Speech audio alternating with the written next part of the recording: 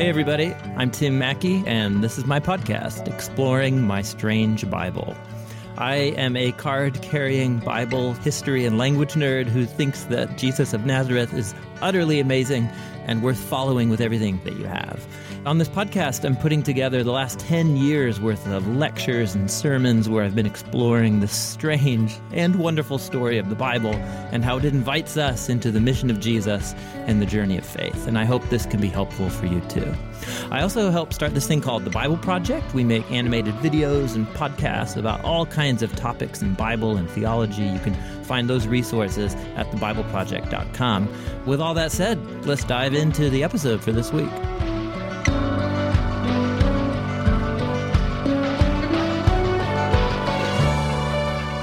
All right, well, this is the fifth episode of a five-part series we've been doing on Paul's letter to the Ephesians in the New Testament. We've been exploring major themes and key passages within it. These were teachings I did a number of years ago when I was a teaching pastor at Door of Hope Church in Portland.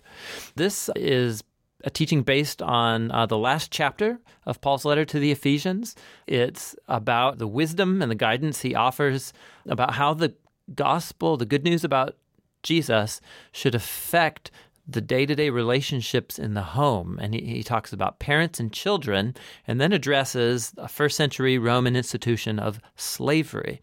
How is it that this very oppressive power institution that was pervasive in all layers of first century Roman culture, how does it get re-examined and reshaped in the light of the good news about Jesus? If a follower of Jesus who's a master who owns slaves, and then if you're a follower of Jesus who also is a slave, and if you're a part of the same community of Jesus where you are equal, have equal status in the church, how does that affect how these people were to relate to each other? It was an extremely complex issue, and what Paul says here is surprising. It's almost what nobody in our world quite would expect him to say. He had a different vision for how this new creation kind of community of equal humans in the Messiah Jesus should live together, but also thinking strategically about how to model that in the first century Roman world. And it gives us wisdom for how to think about similar issues of power and authority structures and rethinking them in light of the good news about Jesus in the 21st century as well. So there you go. I learned a ton. I talk a lot about slavery in the first century, how it's both similar to and different from slavery in different cultures throughout the centuries. This is often a difficult topic for people, the slavery in the Bible, and so I hope maybe this gives you some helpful ways to think about and ask new questions about this complex topic. So there you go. Let's dive into Ephesians chapter 6.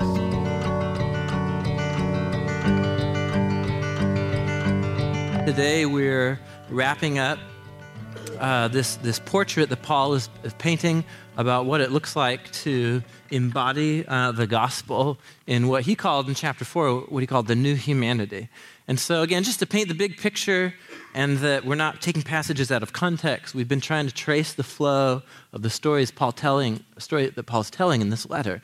And so the early chapters are encapsulating some of the most beautiful statements of Paul summarizing the story of the gospel about a world full of humans that are made in God's image and that are called to be and do so much more that we are, but because of sin and selfishness individually and corporately, we've distorted what we are all called to become. So the end result being is we're like the walking dead. Remember that from chapter 2, we're like zombies. And so what Paul says is in our zombie, sin-focused state, God has done something great in an act of sheer mercy and love, that he's come among us to be the kind of human that we have clearly shown ourselves incapable of being in Jesus of Nazareth. And he lived for us. He died for us, absorbing both the consequence and the result, the collective result of humanity's sin into himself on the cross in his death on our behalf, and then in his love and grace conquering death on our behalf for us in his resurrection from the dead. And he said this has released this like shockwave out into the world. And when people hear the story about Jesus and when they recognize that they actually need someone to live and die and be raised for them, when they turn in faith to Jesus and when they join the community of his followers, Paul calls this group of people, he calls them many names, but he calls them in chapter 4, the new humanity, new humans. And we are trying to model our vision of what it means to be a human being, not on how you grew up, not on like what your culture you grew up in, but by just looking at Jesus, looking at who he was and what he did and who he's calling me to be and empowering me to be by his Spirit. And so in chapter 5, I'm just kind of recapping here the main points of the last few weeks. He said the main ethic of this new humanity, the main mode of relating to each other is love, which is not the warm fuzzy. It's concrete action that's seeking the well-being of other people ahead of my own and regardless of how they respond to me. And what story does he appeal to define love? He tells the story of Jesus, of giving up his well-being and becoming the servant who gave up his life so that others could have life. And so he says, the new humanity, this is how we operate with each other. We're called to be holy, a contrast, what sociologists call a contrast community. So you don't withdraw out into the desert. You don't just blindly go and do what everybody else does. You intentionally situate yourself in a culture, but you don't take on that culture's core values and worldview. You live differently, a community of holiness. And then look down in chapter 5, verse 21, just to kind of frame this here. This was where he issues into this last section that we're in right now. And he says, out of love and living differently from our culture, the new humanity is a culture of what he calls mutual submission. In chapter 5, verse 21, submitting to one another out of reverence for Christ. And so if the story of the cross is our main story, it's our foundation story that shapes our ethic and how we operate around here, then checking my agenda, my selfish ambitions, what I want to do, coming around to the needs of others, and in love, putting myself under them, he says that's what we're about here in the new humanity. Now here's where he goes from here. In chapter 5 and then in 6. So here's what he does. He translates this story, right, this grand universal story, and he translates it into the day-to-day life of a first century Roman household. And so who does he address first? Just chapter 5, verse 22, right after the mutual submission. Who does he address first? Wives. And then down at verse 12, who does he address? Husbands, right? So he lays out this gospel-infused scriptural vision of marriage, right? And of what that looks like. Where does he go next? Look at chapter 6, verse 1. Who does he address? Kiddos, right? Children. And then verse 4, fathers. So he's describing what the new humanity looks like when we do family. And then, we're looking at that, and here we are in 21st century America, 2,000 years later.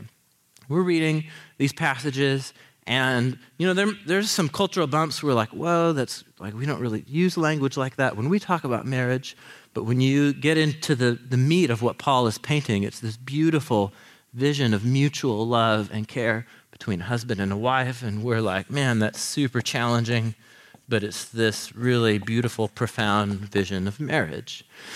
When Paul starts talking about parents and kiddos, he does the same thing. He appeals to the ancient scriptures, and he paints this really beautiful image that we'll explore about parents and children. And so we read that, and we're like, oh, that's really challenging, but it's also really powerful what he's doing here.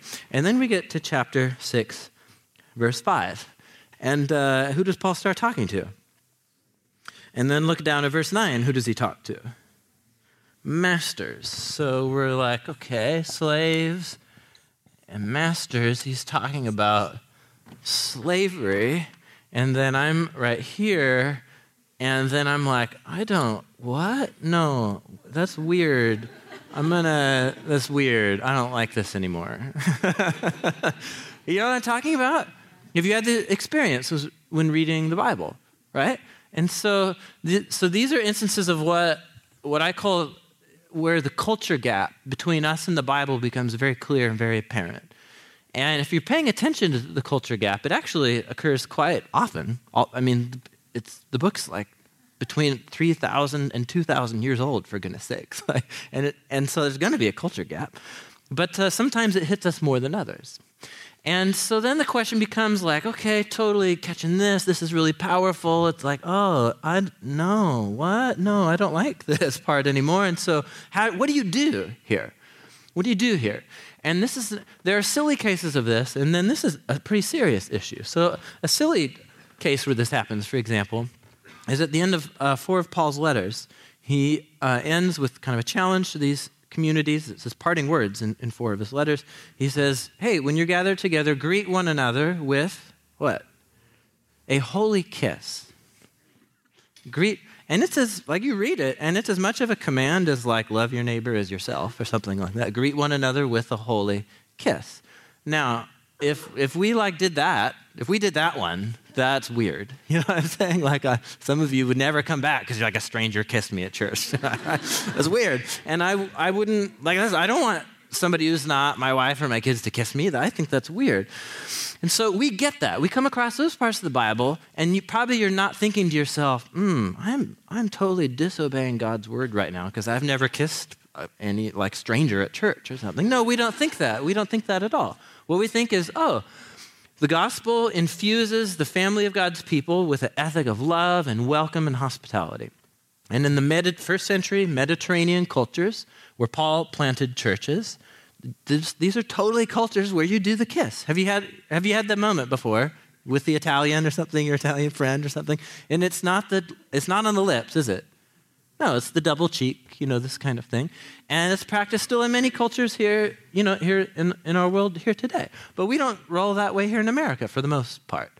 And so are we in violation of Scripture or something? No, though I do think that stands as Paul cared deeply about reminding churches to do something that shows welcome and hospitality and family connectedness when God's people gather. And so Paul translates that here into holy kiss. We translate that here into, I don't know, a handshake or something like that. I don't know. So anyway, you guys get my point here. So it's a silly example, but this is not a silly example. This example is not silly at all. And for lots of different reasons. 150 years ago, in our country, right, in America, the battle was raging about the abolition of slavery. And you would have Christian pastors and leaders, there's whole books written on the topic, that would use the paragraphs we're going to study tonight to say very clearly, slavery is a God-ordained institution. It's talked about in the Holy Scriptures. It's not abolished or set aside. And so therefore, abolition is completely an evil against God's will. And at the same time, 150 years ago, you have other pastors and Christian leaders, and they're also appealing to the very different Bible verses, but in the same letter collection of the Apostle Paul, using those Bible verses to say slavery is a great evil and a great injustice. And so this is a huge issue. The culture gap between us and the Bible is sometimes silly, mostly not, actually. And this was a huge, raging issue in our culture just a few generations ago. And so what do you do when you come across these passages in the Bible? And so what we're going to do tonight is I'm trying to pass on some values, like what do you do when you come across these passages? The first thing you do is really be careful and humble yourself and refuse to give in to the culture of Twitter theology, right? Which is the soundbite, simplistic, shallow readings of the Bible that pass for theology and so on in popular culture. So the gospel is simple. The Bible is not simple. There's nothing simple about the Bible. I'm sorry. Right? It's actually really difficult to understand. And this is one of these really complex, difficult issues. And so you have to think through it. You have to think with humility. You have to recognize the cultural glasses that you're wearing as a 21st century Western American, as you come to this conversation about slavery and so on, and the issues are already preloaded before they come. And what we have to do is somehow try and imagine ourselves into the shoes of a first century Roman household and try and hear what Paul is saying, not what we think he ought to have said, but what was he doing in his setting? And when we do that, when you patiently read these passages carefully in their context, they say things that are utterly shocking and surprising and that you never thought were actually in the Bible. But you will never actually have the patience to do that if you get your theology from Twitter or whatever. You guys get my point here. So we're going to read carefully. There's like Bible study time right now. We're modeling what it looks like to deal with these difficult passages. You guys with me? Okay. So here's where he's going. So he's described this, he's translated this vision of the new humanity into marriage. And just to summarize what Paul did, because it's the same technique he's going to have when he hits this and this topic right here. He's addressing the day-to-day life that the majority of these new Christians living in Roman cultures, this is day-to-day life right here. And so he hits marriage. And so he first addresses wives, and he plays out their role as a wife in light of the story of the gospel and what it means to respond to the gospel and coming under the leadership of Christ as a wife coming under the leadership of her husband. But then he immediately, and even I think more heavy-handed, lays into the husbands, right, who are in this place of God-given leadership. And he says, our Roman culture does leadership a whole different way. We roll, this is our ethic here. And so what does leadership of a husband look like in the new humanity? And what does he do? He tells the story of the cross. He says Jesus led precisely by giving up his own well-being and coming under his wife to care for her well-being. And so he paints this beautiful picture of, like, I call it the gospel marriage dance, right?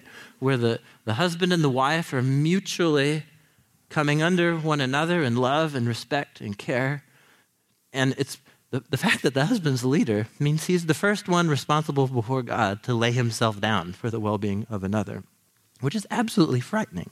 And so you realize, like, holy cow, that is beautiful and profound and subversive and a million things all at the same time. And that's exactly what he's going to do with the kiddos. Chapter 6, verse 1. Let's dive in.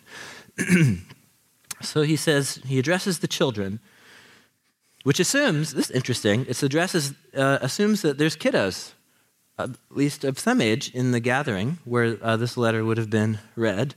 And I guess it assumes that they could comprehend what he was trying to say in chapters 1 through 3, which is, I don't know, at what age can you understand election and the Trinity? Okay, there you go. So anyway, he addresses kiddos, and they're sitting in their midst, and this is what he has to say to them. He says, children, obey your parents in the Lord, for this is right. Honor your father and mother.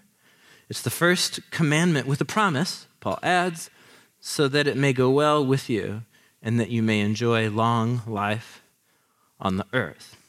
There's a couple cool things about what he's saying right here. So he addresses children as people who have at least the dignity and the status to be addressed. He doesn't just address the parents and be like, tell your kids what to do. He actually addresses the kiddos. And he challenges them to now look at what he says here. Obey your parents in the Lord. In the Lord. What on earth does that mean? Obey your parents in the Lord. He doesn't mean your parents in the Lord, i.e. Christian parents. This point is your obedience is in the Lord. And this is really profound. It's what he said here. It's the point Josh just shared about in a moment, and it's something he's going to share here, is that in the culture of mutual submission and of love, actually, when I put myself under one another, out of their role over me, or it's as coming underneath them, what I'm actually doing is something that's being done to Jesus. So when a Christian who is a child, has parents, when they're obeying their parents, Paul's saying you're actually obeying and respecting Jesus. You respect and obey Jesus by coming under your parents' authority, in place of authority over you, and you honor your parents and respect their authority by obeying Jesus. Do you see how those work together there? And so he says, children, obey your parents in the Lord, for this is right. And then he gets his little wiki quote on here. What does you guys know wiki quote? It's really handy. Okay, anyway, if you're looking for good quotes, just go to wiki quote. Anyway, so Paul starts quoting. And where's he quoting from here? Where does Paul almost always quote from when he has something important to say? He quotes from the Old Testament scriptures. And here he's quoting actually from the Ten Commandments, which also have an interesting history here in American culture. And so he quotes from the fifth of the Ten Commandments, which is honor your father and mother. So honoring being similar as obeying. Honor being treating someone in a way that's consistent with their status or their position in relationship to me. So my parents have this role of responsibility for me. Honoring them is recognizing that role and behaving accordingly. Now look what he says. So he quotes it, and then he says, now, hey, have you ever noticed this about the fifth commandment in the Ten Commandments? Did you ever notice this? It has a little promise attached. Isn't that interesting? And then he quotes the promise. He says, here it is. So that it may go well with you and that you may enjoy long life on the earth. And little Jimmy might read that, and he's like, sweet. Like, that's a good incentive. You know what I mean? Like, I'm going to live to be 98, if I obey my parents or something. That's good. So no, that's not what Paul's saying. Anytime Paul quotes from the Old Testament scriptures, you got to stop, put your thumb, and then go look up the passage that he's quoting from, and then read the 5 pages before that and read the 5 pages after that, because Paul assumes that you just know all of that too. And so what he's doing here, he's appealing to a moment in the story of Israel. They've been redeemed from slavery in Egypt. They're parked at Mount Sinai for a year. And God reveals the commandments to his people as a part of binding himself to them in a covenant relationship. And the whole point is that Yahweh is now their God who rescued them by his grace. This is how we relate to Yahweh. And one of them is children honoring their parents, so that it will go well for these kiddos, that they may enjoy long life. Where are the Israelites going? Where they're on their way to? They're on the way to the promised land. And so the whole point is Paul's saying this is the first of the Ten Commandments that actually has this internal benefit and blessing built into the command. If Israelite children are honoring their parents and respecting them, that's one of the core building blocks of Israelite society and of their family as they lived in the promised land. Things will go well for you. And so he uses that as this analogy for Christian children obeying and respecting their parents. It has this inherent benefit within it, namely the peace and the well-being and the flourishing of your life in the promised land, so to speak. And it's not rocket science. Like when, in my worst years as a teenager, I introduced huge amounts of distress into my parents' life, right? And it's horrible. And most of it was selfish on my part. And so what did I benefit from that? Nothing. I got no benefit. Instead, I created this culture of disconnect and stress in my home. And Paul's saying, why would you do that? You're making life worse for yourself when you treat your parents that way. It's the first command with a promise. Your life will be better if you put yourself under your parents' responsibility and respect them. That's what he's getting at here. Okay, so he addresses the first group of kiddos, builds this kind of scriptural vision of obeying and honoring your parents. And then who does he hit next in response? So he says, verse 4, he addresses the fathers. And so he says, fathers, don't provoke your children to anger. Or some of your translations have, don't exasperate your children. Instead, rather, bring them up in the training and the instruction of the Lord. So he addresses this issue. This is all about authority here.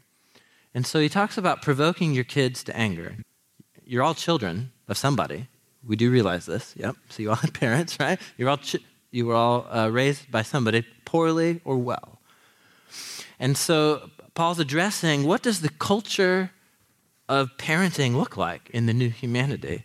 And he says it's something where parents don't provoke their kids to anger. Now, what does that mean? He doesn't specify what that means. We can pretty safely assume that he doesn't mean like asking Jimmy not to hit his sister in the face. Now, that might really tick Jimmy off, you know what I mean? Because that's what he really wants to do right then. But no, actually, you need to do that as a parent. So that's not what he's saying about like the general clash of wills when like Jimmy's out of control or something like that. So he's obviously talking about provoking your kids to anger by your own just crap like as a parent and being a messed up parent and selfish stuff going inside of you. So being arbitrary, being inconsistent, and so you address some issue one day, Jimmy, like don't get into the tool drawer or whatever, and then the next week, I'm so tired, Jimmy's in the tool drawer, I don't care, I can't deal with it, and then the next week, Jimmy, get out of the tool drawer, and Jimmy's like, what? Like, yes, no, yes, what is this with you, you know? And so it's that kind of thing, inconsistency, arbitrariness. Kids are being kids, but dang it, I want the house quiet, it's been a hard day, everybody in your rooms right now. It's that selfish exercise of authority. It's that lack of attentiveness to the temperament and the traits of my kiddos and how they respond. It's not paying attention to the huge impact that words and actions have on kiddos as they're forming and developing. That's what he's getting at here. And so you think, what's underneath that? He's actually saying, listen, parents, yes, you have a role of authority, but it's not like limitless.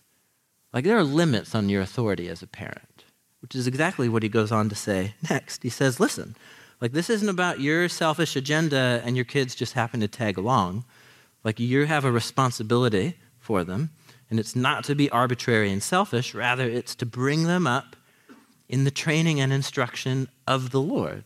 So whatever guidance you're giving these little humans as they grow up, it actually doesn't originate with you. Whatever authority a Christian parent has, it's authority that is, first of all, submitted to the authority of Jesus. And so it's how do we do conflict resolution? How do we deal with emotions? How do we deal with broken relationships and words that hurt me and so on? Like it's the teachings of Jesus that are to shape and guide how you do this. Not, you don't take as a guidepost how you were raised when you were a kid. That may have been great. It may have been horrible. And so that's not always going to be a reliable guide. It's turning to this and allowing this to so shape me that I begin to shape my kiddos in light of this world. So do you see this here? It's this beautiful image here of family, of raising kids. And so some of you, this is like a ways off, but it's this beautiful, profound, again, it's the same kind of thing of urging children to recognize the role God's given their parents to be responsible for them, but at the same time, challenging and reshaping that responsibility of the parents in light of Jesus. Paul is brilliant. He's brilliant. Come on, anybody. How you guys doing? Okay, so there's that one. Let's move into the real whopper. Verse 5.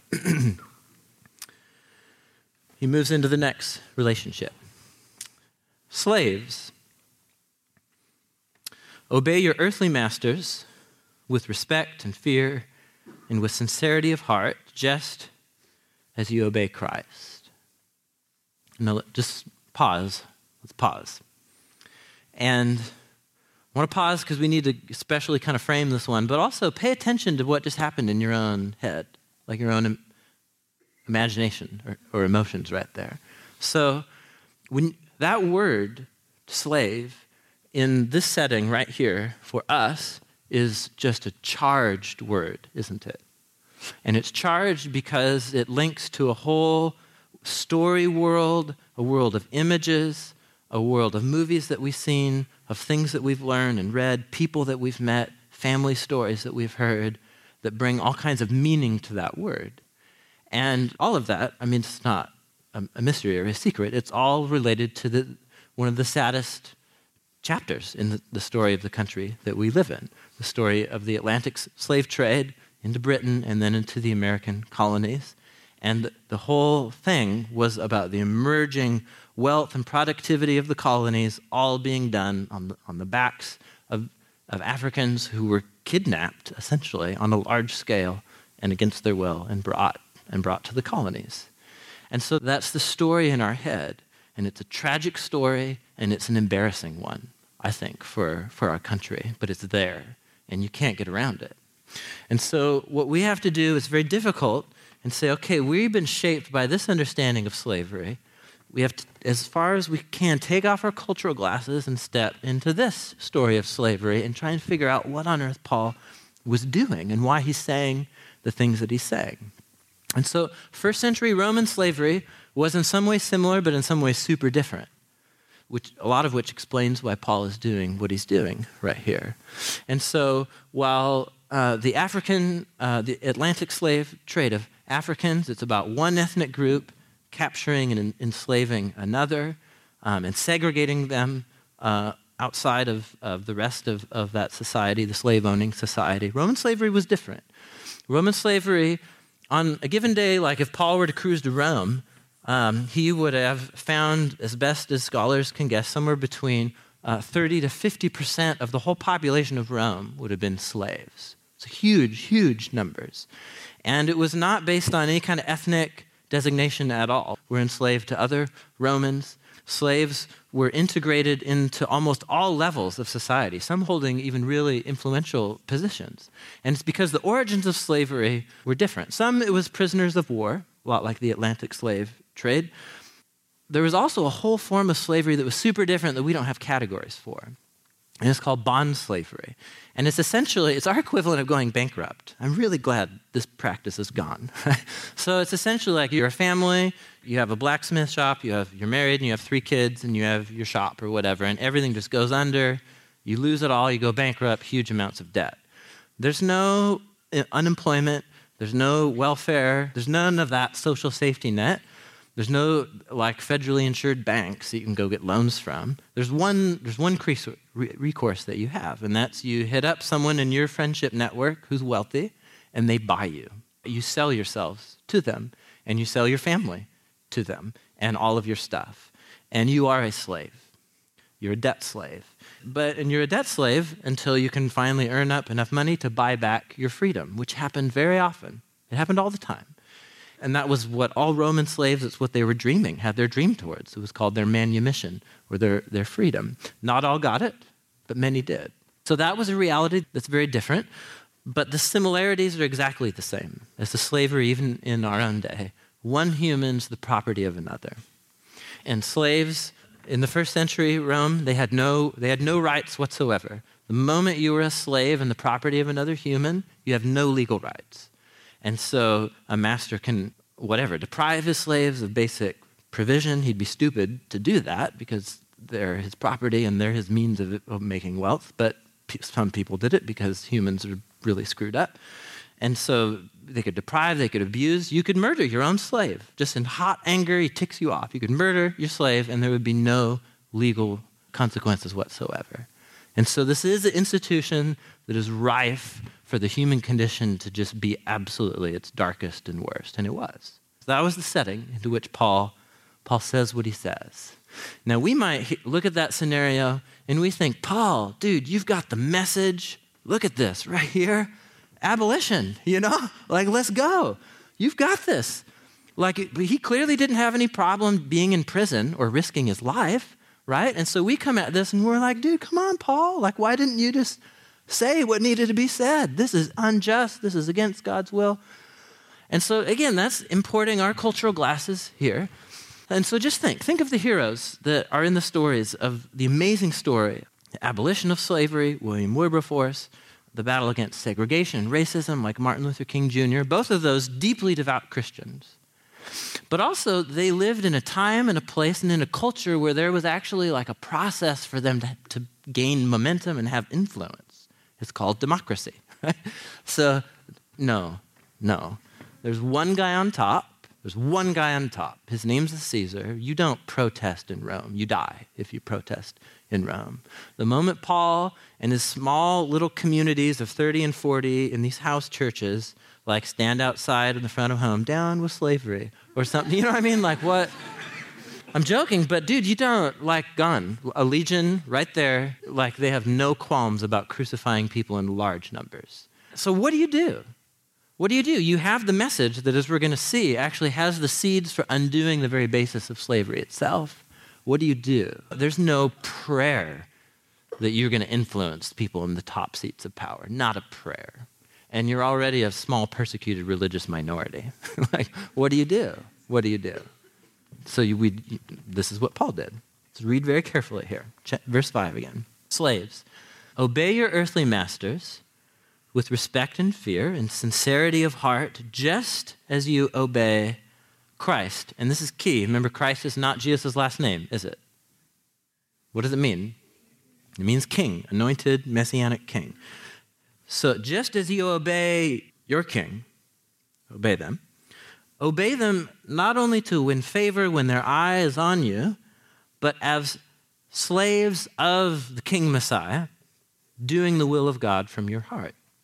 Serve wholeheartedly as you are serving the Lord, not people, because you know that it's the Lord who will reward each one for whatever good they do, whether they are slave or free. Now just stop right there.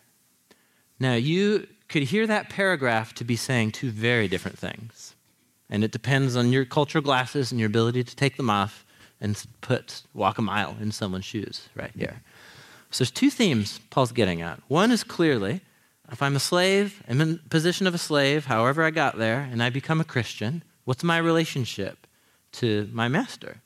And Paul says, over the top, like integrity and work ethic and hard, and you honor them and respect them, and you'd be like the most hardworking person under that guy's responsibility. But what's the motivation for it? This is where it gets very interesting. He said 4 times he said something that is very powerful. Did you catch it? Who are you actually obeying? If I'm a Christian slave, who am I actually obeying when I follow the orders, the instructions of my master? Who does he say? Look at verse 5. Who are you actually obeying? As you obey your king. Obey them, not just when their eyes on you, but remember, whose slave are you actually? To whom does your entire life and well-being belong? That guy? Who does your life actually belong to? What does he say? Verse 6. You're actually a slave of the Messiah king. And last time I checked, the way he treats his slaves is by giving up his life for them and forgiving them and healing them and promising them his presence to become a whole new and different kind of human.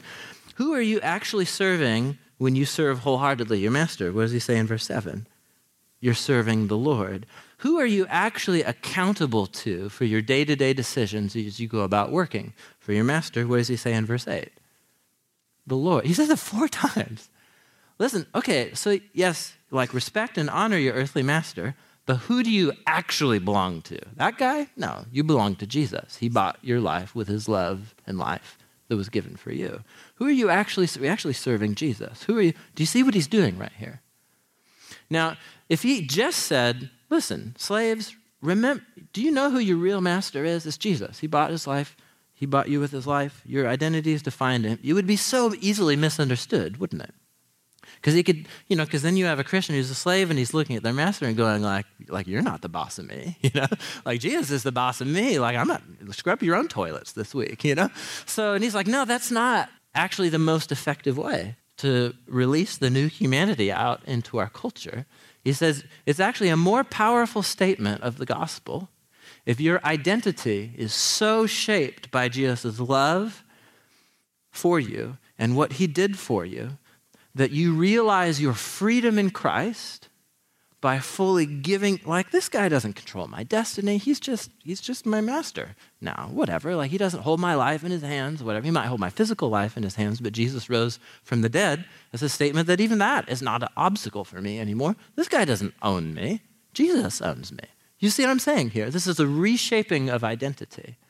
And instead of going the abolition or the revolution, there were many slave rebellions that the Romans put out in a flash. The moment you go that direction, you're seizing authority into your own hands and you're betraying the identity of the one who loved you and gave his life. Do you see this here?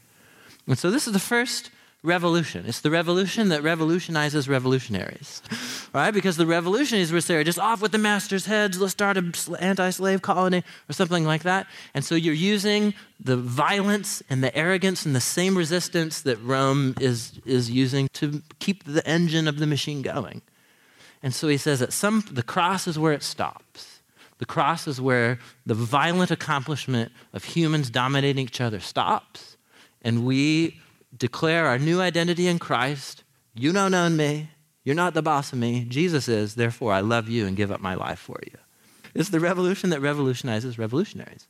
Okay, so that's addressing slaves. Then look at what he does. Now it's kind of like the way husbands get the harsher treatment and the parents kind of get the intense, like, don't provoke your kids. Now he lays into the masters. This is just brilliant how he frames this. Look what he says in verse 9.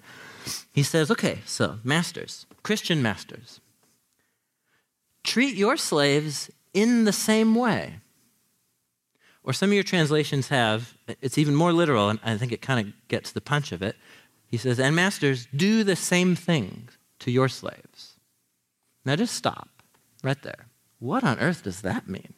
That's as ambiguous and loaded of a statement as he could say in this context. You know what I'm saying? Do the same things, are you treating me as like equal? Are you saying I'm accountable to the same level of authority and behavior as my slave? And Paul's like, yeah, all right, do the same thing. He keeps going. Don't threaten them. Abandon the threat of violence to accomplish your will. The moment you slip into that mode, what you're really showing is that you believe they belong to you. And if I'm a Christian, I know that no human belongs to anybody. My identity is so shaped, I belong to Christ, and every human, like they're on their own journey, whether they're Christians or not, but they certainly don't belong to me. So I don't have the right to tell any other human being what to do. I don't own them. So stop giving up threats. And look what he just says. He says, listen, you know that the one who is both their master and yours is in heaven, and he doesn't play favorites. Have a nice day. Right? I mean, that's intense. He's at the same moment, he's not flying the abolishment flag, but he's undoing the very basis of the nature of slavery, right? You don't actually own them. Who's their real master? It's not you. That person belongs to Jesus. And so do you, by the way. And Jesus doesn't play favorites. And so do you see the balance beam he's walking here? He could fly the flag of abolition and we wouldn't be sitting here likely as a result because he planted so many churches among the non-Jewish people. And instead, he was convinced that if he could get these communities of Jesus to so ingrain the story of the cross and the ethic of love and holiness and mutual submission all flowing out of the gospel, if he could reshape how people think, then whatever it is, like you're a slave master out there in your day-to-day work world, but when we're together as a family of Jesus, like that doesn't matter at all. The ground is level at the foot of the cross.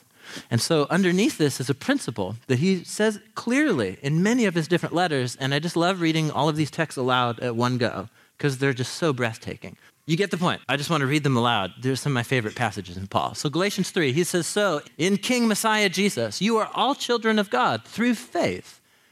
For all of you who are baptized into Christ, you've clothed yourselves with him. Your identity is fully immersed and reshaped by him. And so there is neither Jew nor Gentile, ethnic divides. There's no slave or free, economic, social divides. There's no male or female, gender abuse and leadership abuse. You are all one in Messiah, King Jesus. 1 Corinthians 12. For we were all baptized by one Spirit so as to form one body. Whether Jews or Gentiles, slave or free, we're all unified together in the same Spirit around the same story. Colossians chapter 3. Sorry for you guys in the front row. Just listen. You all have put on this new humanity, uses the same term, which is being renewed in the image of its creator, resulting in a whole new way of thinking. And here, in this new humanity, there's no Gentile or Jew. There's no circumcised or uncircumcised. There's no barbarian or Scythian or slave or free. Just King Messiah. He's all and he's in all. Can I get an amen? So what he means right here is not that there's no, therefore we're just anarchists for Jesus or whatever. Like, no, that's ridiculous. No. So Paul is saying, no, there's order, there's authority, right? And in the way that we relate to one another, but it's order and authority and responsibility that's completely redefined around this story right here. And so leadership in a marriage looks totally different than it did in the first century and in the 21st century. How you parent your kids is completely shaped by the gospel, and it did look different then, and it ought to look different now. So we look at this relationship and we're like, okay, I can see the brilliance of what Paul is doing here. He's sowing the seeds that will eventually undo, right? I mean, you saw it on the board, that undo the basis for slavery. But he was not in a place or in a time or had any power or influence to carry that out except this. All right, so we look at William Wilberforce. He was in a time and a place, Martin Luther King Jr., he's in a time and a place where they saw a moment, they sensed a calling from God, they were both devout Christians, and momentum's growing, and they felt the call from God, I need to act and I need to do this. And history played itself together. As Martin Luther King Jr. said, the arc of history is long, you know this quote, but it bends towards justice, he said.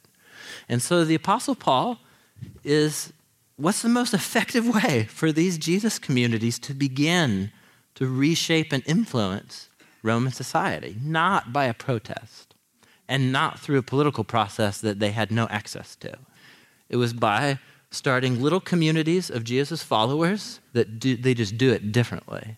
And so like, yeah, you might be a slave and master out there, but actually it's completely redefined here. And so Paul even, and in the shortest letter of the New Testament, sorry, this is more like a lecture than a sermon, but I don't really care right now. So in the shortest little book of the New Testament, what is it? It's Philemon. It's like a third of a page in your Bible. It's the shortest book in the whole Bible. And you're like, why is this in here? Skip, you know. Yeah. But no, that's the most explosive thing Paul ever wrote, because he's appealing to a Christian slave owner, a guy named Philemon, who has a runaway slave who stole from him and who has ended up on Paul's radar and has become a Christian now. And that was cause Philemon had legal recourse to like capture, hire bounty hunters. He could have this guy branded. He could murder, he could kill him in hot anger, whatever. And Paul has the audacity to write this letter to Philemon. And he's like, it's so full of rhetoric and buttering him up. He's like, so you remember, like, you're a Christian because I shared the gospel with you, you know, just to put that out there. And, you know, I don't want to compel you to do anything, but, you know, you've got this Onesimus guy and he stole from you. And so you could take matters into your own hands, but why would you do that? You know, you're a Christian, aren't you, Philemon? And then the letter ends, he says, you know, I'm not going to compel you, but out of love, I urge you to do the only right thing, which is to take him back. It's amazing. He says to take him back, not as a slave, as more than a slave, but as a brother in Christ. I know you'll do the right thing. And by the way, I'm showing up in a month. And then he ends the letter. You know? And it's like, wow, that's so amazing. It's the most explosive document, I think, in the New Testament in terms of its social implications. Paul is saying, dude, in this humanity, there's no basis for this, it's undone.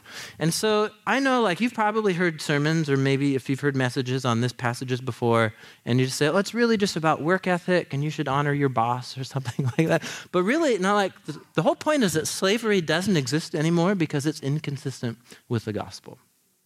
And Paul, in his context, was being wise and showing people how to navigate and learn to understand every relationship. And this is the whole point, and just to land the plane, right?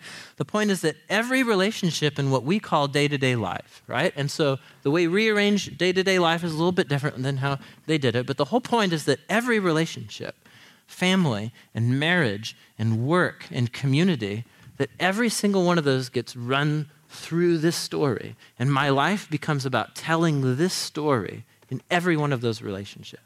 Here's, I think, a good place to land as we go into worship here, is that when it comes to marriage or family, so it's December, and Paul's asked, I would just encourage you, like, get a person in your head. Is there someone, if you're married, think of your spouse. I guess that's what I'm telling you to do. Think of your spouse. If you're not married, think of someone maybe who could be someone that you're dating, someone that's rocky, someone that you have really difficult, you parted ways or broke up, and it's really frustrating to think through.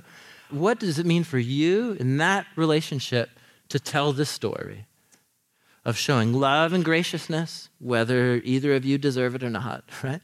Of showing holiness, not resorting to treating that person the way all your friends think you ought to treat that person, but doing it the way Jesus does things, and bringing yourself under them to seek their well-being or care, even though they may not deserve it? Is there a family member? Is there maybe some event where we're going to be around our families in a couple weeks or something, right? And so is there some tense relationship there, right? And whether it's your parents or whether it's the weird uncle or something like that, and it's a tense, it's a wounded relationship, whatever, and Paul's encouraging you. He's not encouraging you. Paul's inspiring us to rethink that relationship in light of the gospel. What would it mean for you to actually, instead of shutting that person out and not talking then to them the whole time the holidays, actually like being the bigger person, inspired by the love of Jesus for you, and moving towards that person, just being kind to them this Christmas season, You know, is there some area I think the closest parallel would be in our work situations or something, where you need to recognize like they don't own you, they're just your employer, you work for Jesus, and therefore you need to be working a lot harder than you are. This works out in so many practical ways. And so as we close, I just encourage you, get a person, get somewhere in your life, in these relationships where it's tense, where there's conflict, where you don't want to deal with it. And what does it mean for your life to tell the story of the gospel in that relationship in the next couple weeks?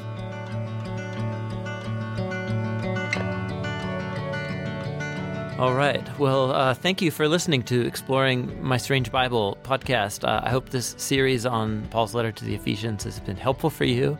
It's a perfect introduction to Paul's thought and theology and his mission and his view of the church. It's just this short and deep 6-chapter letter in the New Testament. We're going to move on to a new series coming up next in the podcast, and you'll find out what that is when you hear it. So cheers. We'll see you next time.